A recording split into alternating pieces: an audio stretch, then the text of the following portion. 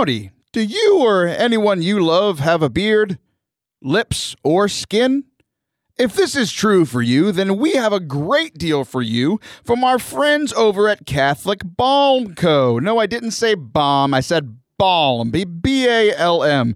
Head on over to catholicbalm.co/forte. Here's the deal. Anytime you use that link, you are not only supporting the work here of Forte Catholic, but you are also supporting youth ministry throughout the country.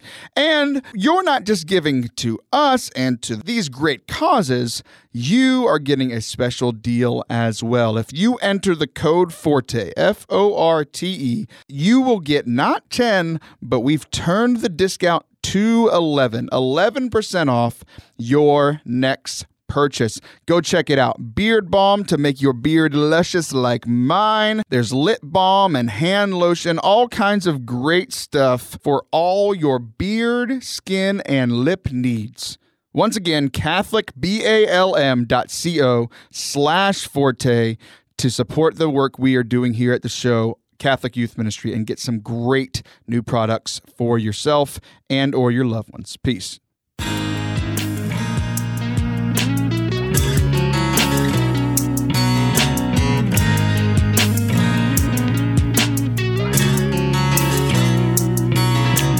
What's up?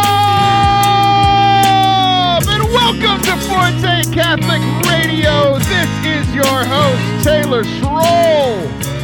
It's a beautiful day here in South Texas, Central Texas, wherever I am, in the Red Sea Radio beautifully warm studios. That's what we're going with today. Speaking of beautifully warm, I am joined today by co-host Jonathan Blevins. John, how are you today, my brother? Man, I'm doing awesome, but I got to tell you, bro, it snowed 4 inches yesterday here in Illinois, so not so beautiful. Oh, my goodness. I thought winter was over. I read this amazing thing on Facebook that I'm going to forget, but it's like there are 4 fake outs before actual spring in Illinois, so there are actually like 12 seasons. This is the last winter before actual spring. Well, I hope that's true for you because it is like, I mean, we're in the midst of this track season. Hey, I haven't said this yet. I told everybody that we're going to the district track meet on the last episode. We won for the third time in a row. We are back-to-back champions. Yay, we did it. Congratulations. What a blessing. I mean, it's not a pride thing at all, but the school had never won district until I started coaching, and now I've never lost. So, I mean, it's hard to not be prideful. I mean, come on. I'm doing something right. When is state? I know. We got third last year, so we'll see what happens. We've won individual things at state. We won the 4x1 last year. We won discus, got silver at shot put. Silver at 100. Like we're gonna win some gold medals this year at state. We might not win as a team, but we'll see. Anyway, it was a cool week for us. Yeah. So it was also my son's 6th birthday. I almost said 12th birthday. It was on the 12th. It was my son's 6th birthday. Happy birthday to John Paul. His name's Christopher, but thank you. Yeah, I had a 50-50 shot. That's awesome. I'm very proud of you. That was good. So I've had a good week. Something else that happened this week, I saw that you had a very exciting thing happen. You, my friend, congrats on 1 year of streaming. I'm so happy for you. Thanks, my guy. Yeah, it's been a wild year. But yeah, 1 year of streaming. I remember the first time I started it.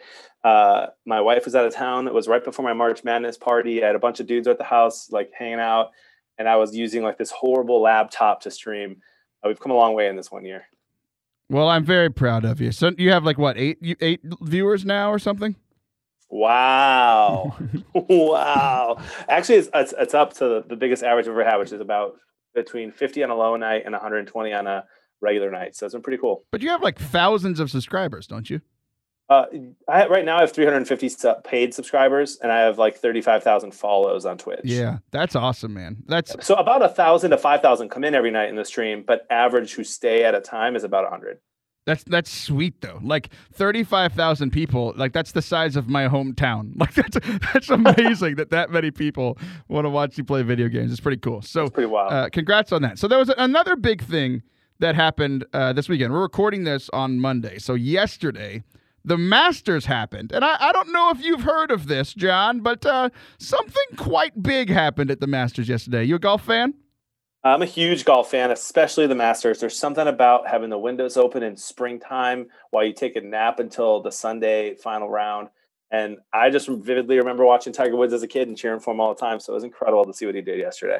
I love that you're like watching men at the peak of what they're doing, and you're just like, I'm just laying down in the couch with my windows open. And they're like even older than I am, and I'm just like, well, this is exhausting to watch. I've been watching this for 4 days. I'm very tired and sore for some reason. So yeah, Mr. Tiger Woods won the Masters. This is crazy because everybody thought he was done. Like everybody's written him off. Like he's had his personal issues in his personal life and made his mistakes. And he's tried to make up for those, and like that, it wrecked his career. Like his personal mistakes wrecked his career. Injuries happen, all this stuff. Everybody's like he's done. He was on track. Like when we were kids to be like not even close the greatest golfer of all time. Like he was going to pass Jack Nicklaus. He was winning every other weekend. You know, like he was absolutely crushing it. And then he just fell off, and everybody wrote him off. He's never going to come back. And for the first time in 14 years, this is his 5th majors win.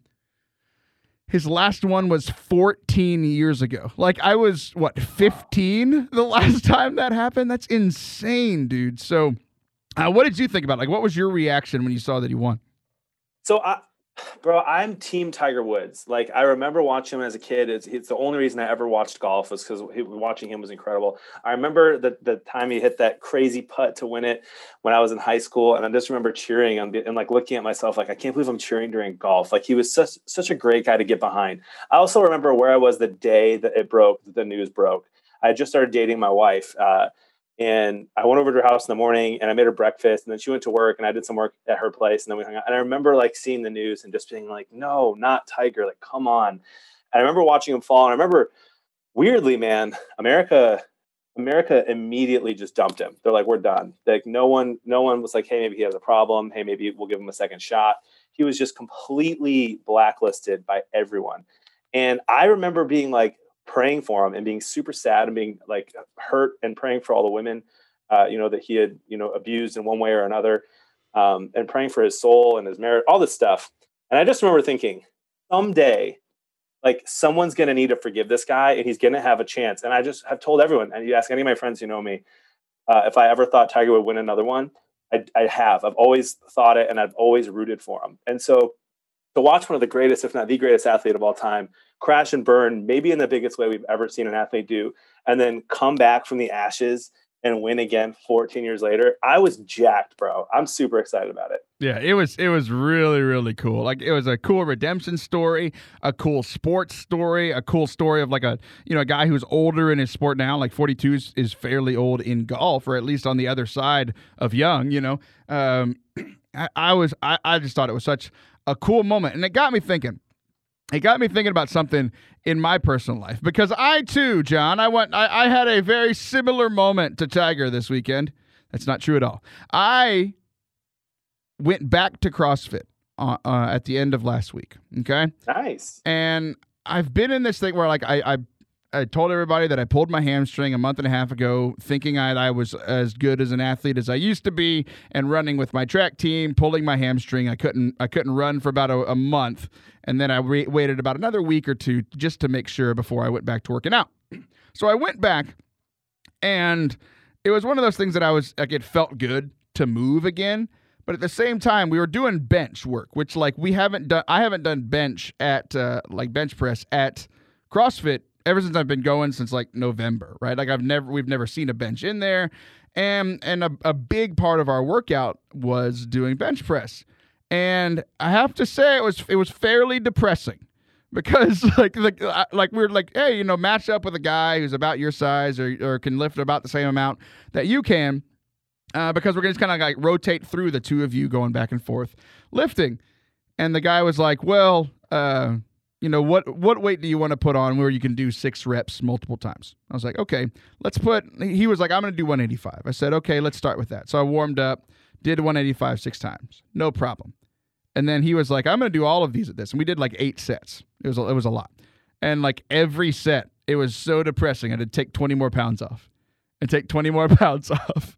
And take 20 more pounds off before I got all the way down to like 135. And I'm doing 135, which, John, like we've joked about athletic stuff before. Like I actually used to be good at stuff. Like I went to a college combine, like for college scouts to be there to watch you. And I if I remember right, we did reps at 185 pounds, and I did like 24 without stopping. And here I am on Friday doing 135, and I got to like my 6th set on 135, and I couldn't get the bar up. A guy had to come save my life with 135 pounds. I was so depressed, John. You ain't as good as you once was. I am not, but I wasn't as good once as I ever was either. Like it was just bad. It was just not good at all. And then, sure. Then like all weekend, like I'm still sore. I worked out on like Thursday or Friday, and like my chest and my arms are still sore from that day. So it's been on my mind, John. I've thought about like how I'm not as cool as I used to be multiple times over the last few days. Okay. And then Tiger wins the Masters. Changes my life. Why? Because Tiger won the Masters? No, because here's what it did for me. It made me realize that, okay, this guy who was at the top of his game, like top of the world, like lost everything, was no longer good at golf. Like he had rounds that were like what I can golf. Like it got really bad for a while. And then slowly but surely, over the last 14 years, he got back to where he was, and he won the Masters, right? So, like, physically, I was never the best in the world at anything. But, John, I'm never going to run a 4.4 again. I'm never going to lift 185 pounds 24 times in a row. But why should I still work out? Like, what's in it for me? Are you asking me? Yes, I'm asking you. Your name's John, right? I had a great conversation the other day with a seminarian who is at Mundelein Seminary. And so the rector over there is Father John Carchi. He's an incredible guy, my spiritual director. I love him. The rector before him, you may have heard of him before, Bishop Robert Barron. You heard of that name? It sounds vaguely familiar. Does he? Has he ever given a parish mission at a very small church that no one's ever heard of? No. Different guy. Different guy. Okay. So Bishop Robert Barron he's incredible. And what he used to tell the seminarians all the time, he would drill this into them. He would be like, most important thing in your life is your prayer life, your spiritual life. The second most important thing is your physical health. And I don't know if you've seen him, but he's jacked lately. So it's important, man. It's important to work out, even though you might not be the best athlete you ever were before. It's important to take care of ourselves. And I'm learning that the hard way as well. Yeah. And like for me, it's this realization of like, I mean, it helped when I went to the doctor and they're like, hey, you need to move around or your heart's going to explode. Also, here's some medicine and go work out and stop sitting on your rump all the time. It's like, okay, like that's a good reason to want to work out. But even then, like I do have this desire to like be an athlete again, like to be able to play basketball well, to be able to like compete at CrossFit stuff. Like I do have that desire and I'm not there. So it's going to take me making this decision to move back into that. And it's going to take this long incremental change. Like for me to be able to lose weight, for me to get stronger, like it's going to take a long time, even just to even get close to where I used to be. But I can still get somewhere. I started thinking about the same thing as an experience that I had in my prayer life, in my personal interior life, right after I got married. So I got married, started grad school, I was working full time. Like it was a busy season of my life. And like when I was in undergrad, I've said this before, I was super holy. I was like doing an adoration hour like almost every day, praying a rosary and going to daily mass all the time. And then we got married and I was doing all this. I was doing all this stuff, working and going to school and like getting 4 hours of sleep because I was working so much and going to school and all this kind of stuff. And I went to confession and I was kind of like, not like almost on the verge of tears, like breaking down to this priest. It's like, I feel like I'm just lost everything. Like I'm not holy anymore. I'm not praying. And he was like, well, what do you mean by that? And I was like, I'm praying like 20, 30 minutes a day. I used to do like an hour 15. And he was like, Taylor, calm down. Like your life has changed. And he told me like in confession, he's like, your prayer life will probably daily never look like it did again when you were single and in college and not working. Like, you're never going to have that amount of free time ever again. But what it started doing to me when I was in that situation was the same thing with working out. It's like, oh, I'm never going to have a six-pack again, so why even try? I'm never going to be fast again, so why even try? But like, so I started doing the same thing with my prayer. Oh, I'm never going to be as holy as I used to be, so like, why even try? And I still feel myself getting caught into that every now and then. It's like, oh, I'm not as holy as I once was, so like I feel like it's going to take so much work to get back there. So, why even try? And then I see Tiger win the Masters. I'm like, dang it. Like, he's back on top of his game. It's like, I want to be back on top of my spiritual game. And I think I can't do either thing. I can't completely give up, be like, I'm never going to be as good as I used to be. And I can't also be like, oh, I'm going to win the Masters spiritually tomorrow. It's going to take time because Tiger messed up. Like, I have messed up in my relationship with God. Things have fallen apart. Look, I need to start working back. And I'm starting to do that, right? Like, these realizations are helping me to start moving back incrementally. Does this make any sense to you at all? Because it does to me, but it's all inside my brain. I'm trying to dispense it out to the world. It makes a ton of sense. And I would say I'm going through a lot of the same stuff, to be honest. So, had literally the exact same confession experience with a good priest friend of mine from back in Wisconsin named Father Dave. And he looked, I was the same thing, dude. I'll never forget it that day. I was still working I was bartending and doing ministry, just got married. And I was just like, man, I just can't pray like I used to. And he's like, you can't pray. You're exactly right. You can't pray like you used to. Same exact advice. He's like, your life has changed. Your prayer needs to change. And not that it's an excuse to not pray at all, but to keep growing. And then working out, bro, that's literally probably the hardest thing. If I could change one thing about myself, it would be have the motivation and to create the time to go work out every single day, at least 5 days a week. It's something I'm trying to do. I'm trying to be better at. I've been eating a lot better lately. And so that's a part of it. But just being healthy in general is something I'm working at. Yeah, and just like you said, I mean, it's starting with just a few minutes every day, either with prayer or with working out or whatever. And like, we're coming to the end of Lent. Like, this is it. This is the last week of Lent. We're ending here in just a couple of days.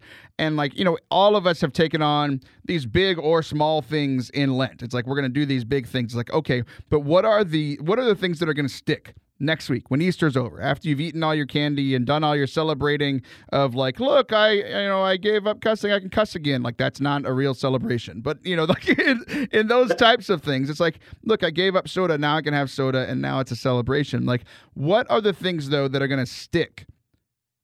And then like the things that are actually going to be a part of your life change. Like, you and I were just talking earlier about some of your new eating habits and how you're like, look, I might do this forever. It's like something that's a simple, easy change. What is going to stick from this Lenten season going into Easter? Are you asking me to answer this? Because it sounded really hypothetical. Yeah. Yes to both. For me, dude, it's going to be spending time with my intentional time with my wife and kids. So that has been the best part of Exodus 90 and Lent for me, is being off my phone a lot. I probably won't re-download the Twitter app. Unfortunately, you can't go on Instagram.com. Like, it just doesn't work well. So you got to have that app if I'm going to be on it. But it's been so nice to be present with the fam, to pray more. And to kind of start trying to work out. So those three things are going to stick for me for sure. I might also try to stick with the no snacking in between meals thing. It's been really good for me. Oh, dude, that's awesome. I love it. So, everybody else, what is it for you? And I'll give you a chance to answer while we go to commercial here for just a second. Also, John, my last follow-up from this conversation, bartending and doing ministry together is the most Catholic thing you've ever done in your life. Thank you so much, man. Can I make a bold prediction real quick? Sure. Tiger Woods will beat Jack Nicklaus's record of major championships within the next 2 years. You heard it here first, guys. All right, we will be right back at the end of this break with, speaking of pro athletes, a recently retired professional soccer player. Don't go anywhere.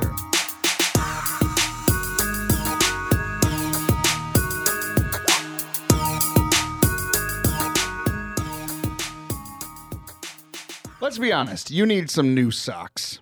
We all need new socks. Like, all the socks that I own, have like holes in them and then they mismatch. You need to go to fortecatholic.com/socks, SOCKS, and you can get all of the amazing Catholic socks from Sock Religious. You can also get a nice little 15% off. You can find out how to do that.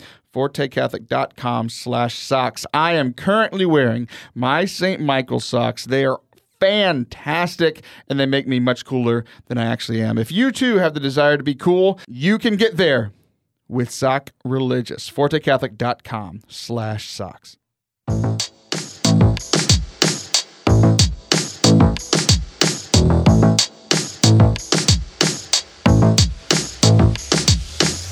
Welcome back to Forte Catholic. This is your host, Taylor Schroll, joined today by the bearded wonder, Mr. Jonathan Blevins himself.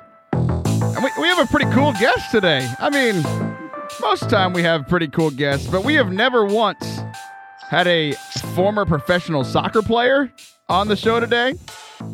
I'm really excited to welcome to the show Luke Vercellone. Luke, what's up, man? What's up, guys? Honored to be here. Thanks, Taylor. So, a life in the MLS. What does that even look like, man? Because, like, okay, so my first questions are about soccer. We're not even going to talk about faith first. Because, like, I grew up in, like, South Texas. Soccer wasn't this huge thing. You got into the MLS, drafted 2004 in this fledgling league, trying to make soccer this big thing. So, let's just talk about your soccer career for a second. Like, how did you even get started in this baby league called the Major League Soccer? Yeah, well, back then it was pretty small. There was only 10 teams back in 2004 when I got drafted. But I ever since I was 4 years old, man, I always dreamed about being a pro athlete growing up in Massachusetts. So really liking the Celtics and the Patriots and the Red Sox and following those teams. And I'm like, all right, well, I'd love to be a pro athlete one day. And I wasn't athletic enough for football or big enough for that or tall enough for basketball. And I didn't have the patience for baseball. So I was like, all right, let's stick with soccer. And I did pretty good at soccer and decided to pursue that and always dreamed of being a pro with that. And praise be to God, had a successful college career and got drafted into the major leagues in 2004. That's phenomenal. I like your thought process for why you chose soccer. You're like, I am a shorter white man. What sports can I play? This one. This is the one that I can go with. There it is. John was a professional tetherball player. He went pro for about 2.5 years until he broke his sternum. John, you want to tell us a little bit about that experience? This is just a complete lie. However, I was really into soccer. Played varsity 3 years in high school and was going to play in college. I really wanted to, but didn't see professional as a possibility. And so I was like, you know what? I'm just going to try something else. And so I just love it. I still to this day love watching soccer, love the MLS, and love what they're trying to do, especially now, getting America back on the map for soccer. We're going to win the next World Cup. Let's do it, man. Amen. You really think you're going to win the next World Cup, John? Yeah, bro, you have to dream big, okay? The Cubs won after 100 years. The Lions are going to win the next Super Bowl, and America's winning the next World Cup. And if this happens, wait. You the most listened to podcast in the history of the world. If the Lions win more than 2 games, it'll be considered a good season, John. Okay. What time's this at now? Okay. John just left. He just left the entire thing. Luke, I've had like athletes on beforehand. We've had an Olympic athlete on before. We've talked about like faith in the Olympic area. Like it was just crazy. There was very little believers. Everybody gave their entire life to being the best in the world at whatever sport they were doing in the Olympics. Was your faith always a part of your soccer journey? Like where did because like now you are running Be a Saint Ministries, you're working in ministry, like so obviously it's a big thing now. How did your faith and soccer coexist or not? Yeah, there's totally room for them to coexist and complement and not compete or contradict each other.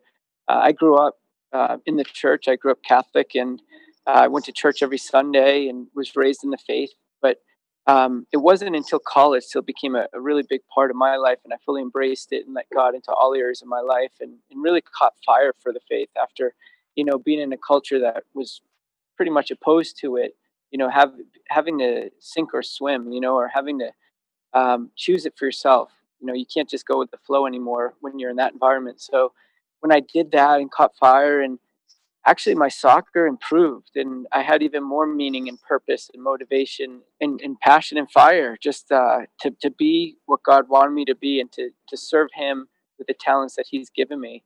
So yeah, in the soccer environment, I mean, you get a mix depending on, a lot of different nationalities and whatnot. It's a very international sport. Um, it's somewhat secular, but a lot of people do have a Christian background. It usually not straight formation or super deep, but we would have prayers and we'd have Bible study and we'd have great conversations and relationships. But yeah, you totally have to dedicate yourself to the sport in order to be successful. But that doesn't take away from your relationship with Jesus and growing in your faith as well. So definitely a mixed environment with soccer, but I was able to grow in my relationship with God and to serve him with the gifts that he's given me throughout my pro career. So it's an interesting thought because none of us have been professional athletes. If there is one professional athlete listening to this podcast, I would be as surprised as I would if the Lions win 3 games. I mean, it's just... Okay, hold on. I'm going to interrupt you real quick. I am technically a professional esports athlete. Oh, boy. We are going to have an entirely different conversation about this. Esports competitor. I'll give you competitor. I'm not letting you say athlete as I can see you in the video. So, like, we can't relate with being a professional athlete, but what people can relate to is you're working in a job in the secular world, and you want to be good at it. You're striving to be good at it. You're putting you have to, like you said, completely dedicate yourself to it. But yet, there's still this space to continue to grow into your faith. And I think I want to have that conversation today. Like, how can we be great at what our work is, at what we're called to do, at what we're trying to do, and still be great at the faith thing? What worked for you? How are you able to be a professional athlete for 16 years while still being a practicing Catholic and a guy who's a Catholic speaker and continually growing in holiness? How were you able to do that? Through the grace of God.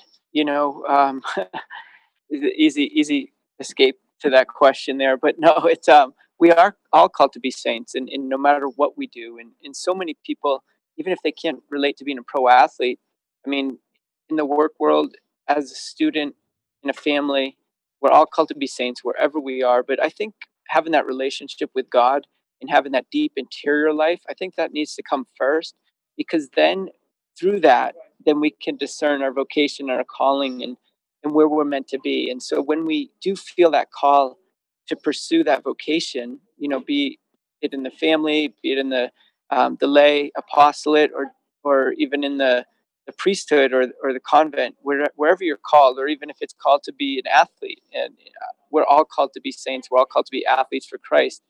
And so when we have that consolation from God in that direction, in that relationship where we can discern where he's calling us, then we have that grace to do it with excellence. And you don't have to be a pro athlete to do what you do day to day with excellence. And I think about St. Jose Maria Escriva and his call to live out holiness in the day to day. And he was a instrumental saint and motivation for me in my life. And a lot of my formation came through Opus Dei and through the spiritual exercise of St. Jose Maria Escriva. And if you're familiar with him, I mean, he talks a lot about just sanctifying your daily and your simple, mundane daily activities, whether it's taking out the garbage or whether it's playing in a pro sports arena. So whatever you do it all for God's glory. And hopefully when I take out the trash because my wife tells me to, I'll get the same feeling that you got when you scored a goal in Major League Soccer. That's what I'm hoping for. I want to have that same kind of sense of accomplishment. So you've mentioned saints a lot and this strive for sainthood, and you even mentioned St. Jose Maria Escriva. I always feel like I should judo chop whenever I say his last name. So you started this Be a Saint Ministries. Why don't you tell us a little bit about that? Because I just encountered you in January at the SEEK conference, and I loved what I saw. But tell us a little bit more about it. Cool. Yeah. So Be a Saint Ministry is all about fierce holiness and about proactive Christianity. Whereas for the last decade, I've been writing on my prayer journal and on my notebook, be a saint. It's a calling. Like the new evangelization John Paul II calls us to. We're all called to be saints, no matter what we're doing. And so that was kind of like my saying, be a saint, be a saint. But a few years ago, about 5 years ago, that term beast started becoming popular and trending And I would always have BA, and then it would say ST for Saint, just shortening it. I'd even carve it into the back of my phone, the phone case there, just as a reminder, just kind of like a WWJD bracelet, right? Reminds us, what would Jesus do? But my saying was, be a saint. And how can I do that? And then I shortened it to beast, and that term started getting popular. And I was like, what if we could rebrand that term to mean fierce holiness? Whereas, we're all called to be saints, but we're called to be beasts for Christ too, because my concern was, and the encouragement for me with that saying was that, it's so easy to just be like, okay, I'm saved, or okay, I have faith, or okay, I believe.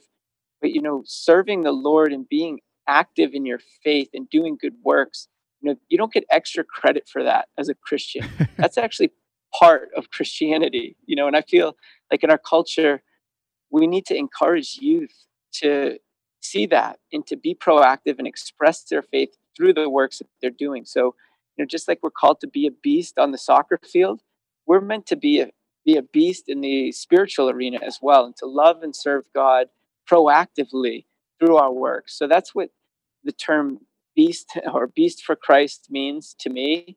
And that's how it came about. And that's the encouragement with this ministry. I wanted to encourage young people, most specifically, because that term relates to them.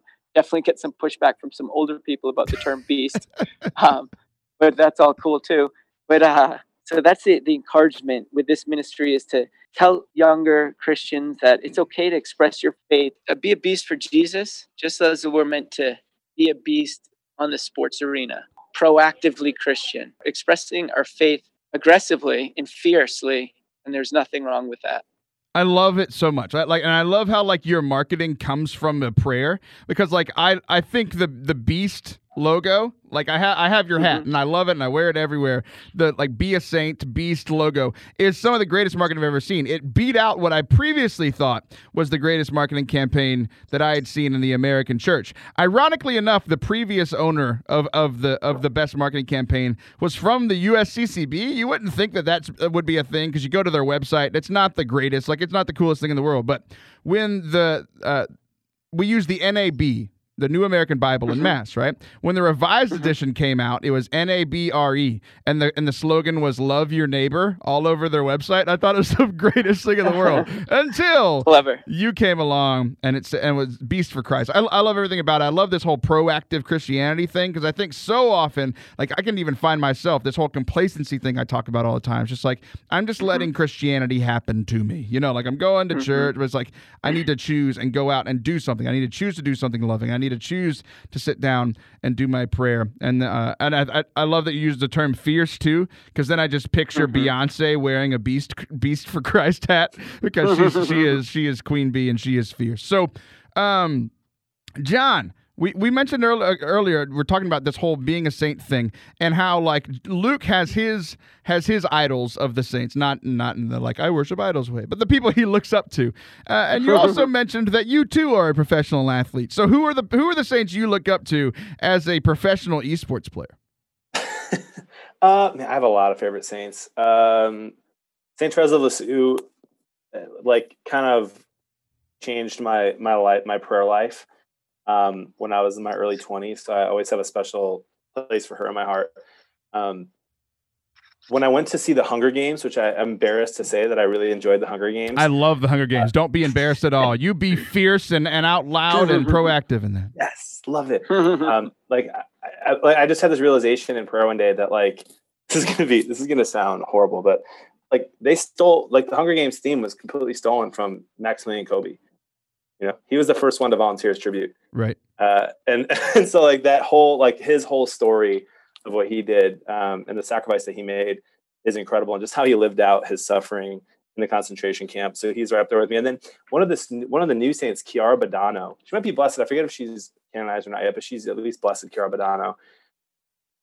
Completely lived out her faith in Italy. Complete service to other people, including her own parents, who there's a story that they tell that her parents were by her bedside as she was dying of this horrific disease. And she looked at them and she's like, go have a date. Go on a date night. You don't need to be here crying over me. Go have a date night. Your marriage is important. So she's just an incredible healer. So those are three of my favorites: Saint Therese of Lisieux, Maximilian Kolbe, and Chiara Badano. I like that you mentioned Blessed Kiara because every time I see a picture of her, she looks exactly like my wife did, like in high school and in college. So every time I see her, I'm like, hey, look, it's my wife. She did it. Incredible. She's already in heaven because she's definitely going to be a saint by being married to me. I also like that you brought up Teresa Lisieux at the beginning because she's the patron saint of missionaries, although she never did any mission work. So maybe she can be the patron saint of esports because she never played esports. Like, we'll just have the same kind of idea apply there. Luke, who are some of your other favorites, man? People that we can look to that have inspired you, that can inspire us here in this Holy Week. Well, I mentioned a couple, Jose Maria Escriva, who is one of my favorites, and Maximilian Kolbe definitely, and John gave him a shout out.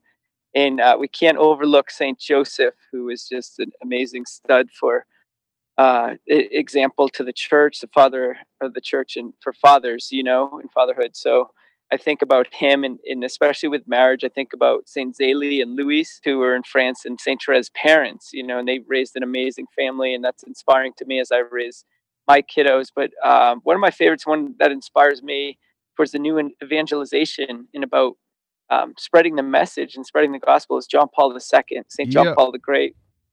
Definitely love him, and he was a big inspiration behind the brand Be a Saint, and how we need to reach people where they're at with a message that they'll understand.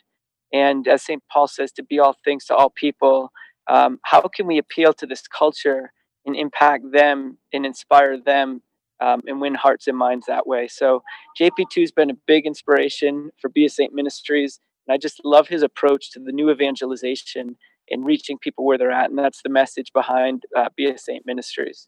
Yeah, it's exactly what you're doing. So as we wrap up our time here, how can people get in contact with Be a Saint Ministries? Great. If you type anywhere on Google, #Be a Saint, then we come up. Or if you go to the website, Be a Saint, that's SAINT, beasaint.me. That's our website and our homepage. Instagram, we have a really big following at Beast for Christ. So BEAST for Christ. Follow us, check us out, check out some of the apparel, and be a saint in everything that you do, and be a beast, represent proactive Christianity and fierce holiness in all that you do. Well, Luke, thanks so much for your time, man. If there's not a patron saint of soccer yet, it can be you, or you can join that person up in heaven whenever you get there. Lurk, not Lurk. That put your first and last name together. Luke Verclone. Thank you so much for spending some time with us here on Forte Catholic, man. Appreciate it. Keep up the great ministry. Thanks, guys. Thanks Appreciate a lot. Guys, me and John will be right back for our final segment of the day as we look into that very, very long reading that we heard yesterday that some of you might have passed out during. We're going to take a little bit of a look into that and some of the examples we find there. We'll be right back.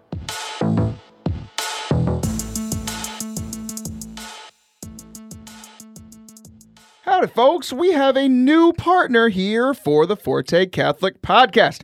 If you listen back on episode 120, we've done over 120 episodes. This is getting ridiculous. Okay, John Rozelle from Staying Close to Christ came on the show, and I've now partnered with him to bring you discounts on the best Catholic gifts available. So just a little bit about them and what they do. They help you discover inspiring Catholic gifts. Many Catholics struggle to focus on their faith because of all this stuff going on in our world. It's kind of crazy. So we need reminders to stay close to Christ. For me, it takes someone slapping me in Mass. They don't sell that at Staying Close to Christ, but they sell other great things like Tiny Saints, Catholic toys and games, saint cards. I love the Tiny Saints so much. I have a St. Michael one on my keychain. There's so much great stuff. You can check it all out at fortecatholic.com/gifts. Through these inspiring Catholic gifts, these guys are helping you share one powerful message. Stay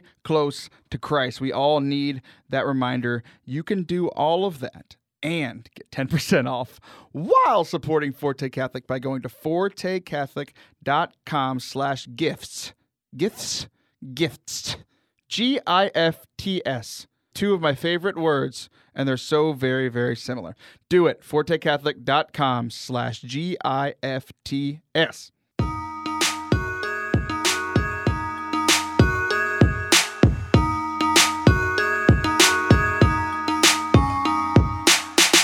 Welcome back to Forte Catholic. I am Taylor Schroll. I don't think I've said that today. You know what? I don't think I've said that in a very long time. This is Taylor Schroll, and this is my show Forte Catholic, and this is my friend, Jonathan Bearded Blevins. John, how are ya? Oh, John, I had you muted. How are you, buddy? Wow, I've never been so offended. I'm doing great. I always mute. Everyone knows this. I mute all co-hosts and guests in the intros and outros because y'all refuse to talk over them. And finally, for the first time, it bit me in the pinky. I'm going to say bit me in the pinky. We're going to go with that. All right. Well, there you go. John, I'm glad you're doing well. What time did you go to Mass yesterday? Yesterday, I went to Mass at 10 a.m. 10 a.m. Mass. So sometime around 10:18, let's say, maybe 10:16. It doesn't matter because at 10:16, 10:18, 10:23, you were doing the same thing. You were listening to a very, very long gospel. John, how was that experience for you? So, making a long story short, my new parish just moved into a renovated brand new church. It's beautiful. And it added seats, and it was still standing room only by the time I got there. So I had to stand through the entire Mass. So that was fine. It was my own little sacrifice. So it didn't really bother me that I had to stand for so long and listen to the gospel because I was already standing. However, our priest allowed everyone to sit down during the gospel reading. Did that happen at your parish? No, that has never happened at my parish. Our priests don't love us enough. I get both. Some people are like, it's the passion. Jesus suffered. You should suffer too. And I'm like, I don't think that's how it works. And I think honestly, people can pray more and listen better when they're sitting. So for that one, they sat, and I think everyone was cool with it. Dude, I have the same thing. It's even like this whole idea, like you've probably experienced, like especially working in the church. If you don't kneel on your knees, like with your behind not touching the seat, like if you're not kneeling for the entire time of confession, like you could get fired. Like you're not holy enough. People will start writing letters like, John Blevins doesn't respect Jesus because he rested for 3 seconds during communion. You know, like this is an email that I've gotten before. I just read it in that voice. I just wanted to share that from the bottom of my heart. It is this interesting thing of like, yeah, we need to be sacrificial, but at the same time, it's like the whole point of hearing the gospel is hearing the gospel. If I'm not listening to it because I'm worried about my knees falling off, that's a little dramatic. I have a question for you. Have you ever used your children as an excuse to not kneel or like not kneel during communion or not stand during this long gospel when you were supposed to? No. I have, okay? So it's like, okay, we're standing for this long gospel. I don't feel very well. Oh, I'll just grab my 1-year-old and I'll sit down and then people won't judge me because I'm holding the baby. Yeah. So no, I hear that for sure. I have not done that. I like to kneel while holding my kids after communion because it's like a real cool, intimate moment. And then, no, if I ever sat, my wife would give me that look like, what are you doing? Okay, so your wife is one of these people judging me. Now I feel bad because you just mentioned that she is one of those people, and I just made fun of those people by using a voice. She would never judge you. She's a saint. She only judges me. I love that so much. So here was my experience yesterday. My allergies were killing me like all weekend. I was not feeling all that well. We had planned to go to Mass at like 10, and like I just wasn't feeling like it was just hard for me to keep my eyes open. Like this is how bad my allergies were. And typically with my allergies, like I feel better later in the day. So we're like, okay, let's go to 12:30. And I was like, we got to 12 o'clock when we would have had to leave. And I'm like, I'm not feeling it. Like I'm not feeling well, which is like kind of rare for me on a Sunday where it's like, I'm not feeling well. So we go to 5:30, and it's not our last chance, but it's our last like real chance, like to be able to get kids to sleep, you know? And So we go to 5:30. I am feeling a little bit better, but I'm still just like groggy and in a fog and not feeling all that great. And of course, that's the Mass where they read, these 2 chapters of this gospel. I got absolutely nothing. Like it took every ounce of my being during the gospel just to stand up straight. Like just to I was like holding on to the pew in front of me, like pushing myself up, like doing some workouts with my arms to hold my body weight up. Like it was not going well. So yeah, I used the baby at some point. It's like, oh, the baby dropped a toy. That means I need to sit down for 45 seconds. So it was a struggle for me. Okay. So here's the deal. 2 things about it. I think it was hard because I was not feeling well. That's part of it. But even then, I'm one of the people that goes to the Holy Week stuff. Like I do Thursday, I do Friday, and then I do either Saturday or Sunday, depending on the year. I know that I'm going to hear this reading again on Friday. I know it. Yep. I know it's going to be the same exact thing, going to have the same exact experience. So it was kind of like this thing, like I know it's coming, and I've experienced this reading twice a year in the same week for 29 years now. How do you keep it fresh, John? Like, how does it stay fresh for you? Because working in the church, I would imagine that you go to Good Friday and Palm Sunday as well. Like, how do you keep this fresh where you're not just like, I've heard this all before?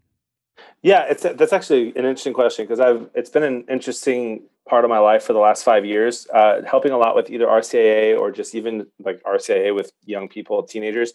I have had to do the Palm Sunday and then all of Holy Week and the Triduum and Easter Sunday. And so it's always just a lot. Like the Easter Vigil is always pretty wild and late. And then Easter morning, the next morning. How do you stay focused on all that? The only way I can ever do it is if I read the readings ahead of time. Because then if I'm zoning out, I can remember what part I'm missing. And I do zone out. So reading it ahead of time is the only way that helps me. That's interesting that you say beforehand. Because I think for my personality, reading the gospel beforehand is a typical thing that I do in my week. I have a men's Bible study where we read the gospel reading together, eat lunch, talk about life, and then talk about the gospel. But I think with this one in particular, if I read this one beforehand, I would tune out even more. So it's interesting that you like the beforehand, but I did the opposite. Here's what I did. I wasn't feeling well. I knew I wasn't paying attention as much as I could. So what I did was this morning, when I got more sleep, I was like, guys, like this is the greatest story ever told. Come on, Taylor. Like this is the greatest story ever. This is where our redemption came from. Like this should not be a story that I'm tuning out of or not, like, oh, this isn't new. And it was even in this weekend where like Game of Thrones came out and the new Star Wars trailer came out. It's like all these stories that were super, like society is crazy excited about. There's a new Star Wars video game that the story trailer came out. Like all of these stories that have been with me for a very long time, I'm excited about. And then it was just this contrast. It's like, why aren't I excited about literally the greatest story ever told? So I thought about it last night, and then I woke up this morning feeling better. So I was like, okay, here's what I'm going to do. I am going to read this again this morning. Read it after Mass because it just wasn't the greatest experience. So I was like, okay, here's what I'm going to do. I went through it and kind of looked at all the different characters. When I tried to do the quote-unquote keeping it fresh, right? Like just what is something new that can happen in my heart, in my spiritual life this year as we move into this Holy Week? Because I've talked before about like, oh, I relate with Peter 1 year at Easter. Oh, I relate with Barabbas 1 year at Easter. So it's like, who are the people that I would never think that I would relate with? And let's try to go there because that's new. That's fresh. Yeah. So before we even get into this, who are some of the people in the past for you, John, like in this passion story that you have related with? I'm going to give the stereotypical answer and say that it's always been Peter. And I heard Bob Rice give a really cool talk about this, and it was all hypothetical. You can't really know what Peter was thinking, but we always give Peter a hard time. Like he fails all the time, and Jesus is always reprimanding him in front of everyone. He calls him Satan once, says, "Get behind me." All these things, but Peter always learns. He always seeks forgiveness, and he always ends up choosing Christ at the end. And so I've heard it told from Bob Rice's perspective that like when Peter denies Jesus, it's not that he's denying him. And again, this is just speculative, so it's probably not true. Who cares? But like, let's just journey with me. That he's not necessarily like, I don't know him because he's scared. But what if he's saying, I don't know him because he's trying to get closer and keep following Jesus to try to protect him? Someone's like, hey, do you have the Jesus over there? He's like, no, I don't. And he's like walking forward to keep getting closer and find out where he is. Because he keeps going. He keeps following him. He keeps going. And then he realizes he denies him 3 times. I feel like I relate to that because I'm constantly like trying to do my best. And sometimes I'm sinning or doing something or not praying like I should because I think I'm doing what I'm supposed to be doing. And I'm just like, no, I don't want to pray. Or like, no, I'm not going to go do a holy hour. Like I'm serving people. I'm being with people. And you know what I'm saying? So like he has this mission for me. And sometimes I don't see it. And I think I'm doing it my own way. So I relate to Peter a lot. Dude, it's really interesting because like you said, it's the stereotypical answer. And like I too have related to Peter before, but I never got like the idea that you just shared about how like he might have been denying Jesus so that he could be closer to him, right? It's like kind of this whole thing, like, when is it okay to lie? Like in the Underground Railroad, if you're protecting people, like it's okay to Right. lie, you know? I think that's really interesting. There's like another thing, like, like with Peter, there was a new one that stuck out at me for Peter, because usually for me it's the denying Jesus, and then we all know the story later on at the beach where he, Jesus asked him 3 times, "Do you love me?" For me, this was the thing that actually stuck out to me during Mass yesterday. This is the one thing that stuck out to me. I never realized how quickly this part of the story happens. They're in the Garden of Gethsemane. Judas comes and reveals Jesus with a kiss. His disciples realized what was about to happen, and they asked Jesus, "Lord, should we strike him with a sword?" And one of them struck the high priest's servant and cut off his right ear. Like, the other guys are asking Jesus, like, "Hey, what should I do here? Should we defend you?" And Peter already has his sword out as they're asking the question, and he's slicing off this guy's ear. I'm like, that is me. Like, that's me. It's like, Yes. I'm with Jesus. I think I know what he wants. I think I know what's best. I actually didn't ask him, and that's not what he wanted me to do. Dang it. Yep. I thought that was really interesting to me. Another person that we can relate to this week, John, is the servant whose ear was cut off. Have you ever had an experience where you related to that guy? No, but I did see the Mike Tyson Evander Holyfield fight. It's almost the same thing. I mean, it's essentially the same thing. So this one was interesting because this one hadn't stuck out to me because of until this year. I think because of the year that a lot of us have had in our experience with the church. The year. Sorry. That was rough. I don't like Year. that. Okay, keep going. So the servant whose ear was cut off, like, he was attacked by the people or the leaders of God, right? So like, this guy is attacked by Peter. And what happens next? Like, Jesus is right there he watched Peter do this, and he says, "Stop." And he picks up this guy's cut off ear and he heals him, right? And I think a lot of people are still dealing with the struggles and the doubts and the frustrations with leaders in the church. Guys, like, Jesus is standing right there to heal you. Like, he wants to do that for you this week. Another one. The people who blindfolded Jesus. Another one that I never really connected with until today. John, I feel like this is probably the person you connect with the most. The people who blindfold Jesus and mock them. That seems like something you'd connect with. Like, prophesy. Oh my gosh. Speaking of prophesy, it bothers me so much that the Catholic congregation does not know the difference between the word prophecy and prophesy. Because like, one of our lines yesterday and Friday is like yelling at Jesus, "Prophesy!" And like, almost everyone in the congregation is like, "Prophecy!" exclamation point. Like, that's not a statement. That's not a command. It makes me Love angry. it. So when you go to Good Friday, yell "prophesy," because that's what the word is. Here's interesting. The people who blindfolded Jesus, and there's actually a connection with these people and with Herod. The people who blindfolded Jesus were against him. They did not like him. They were mocking him. And essentially they blindfolded him. They were like, "Hey, we want you to prove to us that you are who you say you are. Prophesy. Tell us which one of us hit you. Tell us something. Do a sign for us," right? And they're against him. And then there's Herod. And I never noticed this. It said that Herod was excited and looking forward to meeting Jesus because he had heard a lot about him. It goes very quickly from he was excited to see him because he wanted to see a sign. Jesus didn't perform a sign, so then he mocks him and sends him away. And I was like, wow, this is crazy. All of these people wanting Jesus to prove himself. If that's not a thing for us today, I don't know what is. Like, Jesus, prove to us you're real. You walked around 2,000 years ago. Prove to us you're still active today.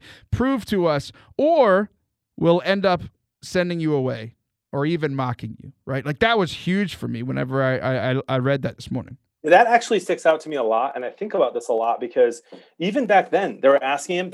Herod knew of the miracles that Jesus did. He'd heard about it. People literally saw him heal that guy's ear just a little bit earlier.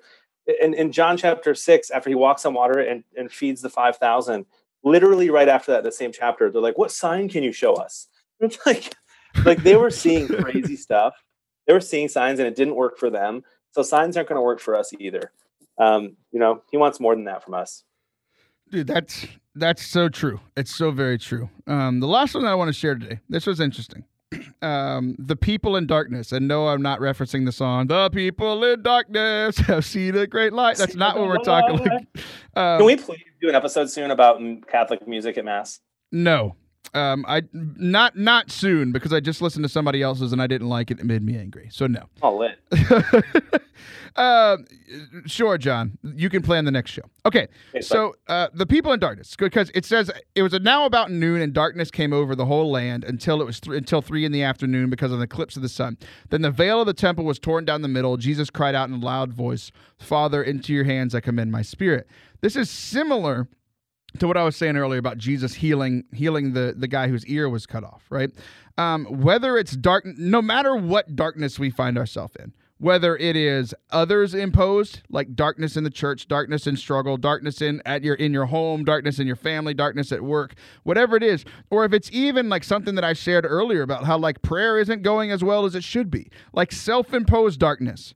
Like I'm in the midst of this dark day, but even in the midst of that darkness, Jesus is still dying for us, and Jesus is our example. Jesus says in the midst of the darkness, where he doesn't feel this connection with his Father for the first time, why have you forsaken me? Even then, he says, "Father, into your hands I commend my spirit." It's the last words that he says. He rolls his head down and he dies. Right? So even in the midst of all of our darkness, in the midst of our prayer not going well, in the midst of our failure, the good news of this week is that we have Jesus as our example, but we also have Jesus as our Savior because he didn't stay in that tomb for more than a couple of days. So, John, thanks for coming on today. I love you. Amen, brother. Love you too, man. It's always fun. Yeah, absolutely. Guys, I hope that you have a blessed, wonderful, holy week. Lean into Jesus. No matter how your Lent has gone, even if your Lent has been darkness, lean in this week. It's the holiest of weeks. He still loves you. He still died for you. And he still wants to bring new life into you. I'll be back next week. See ya. Amen. Bye.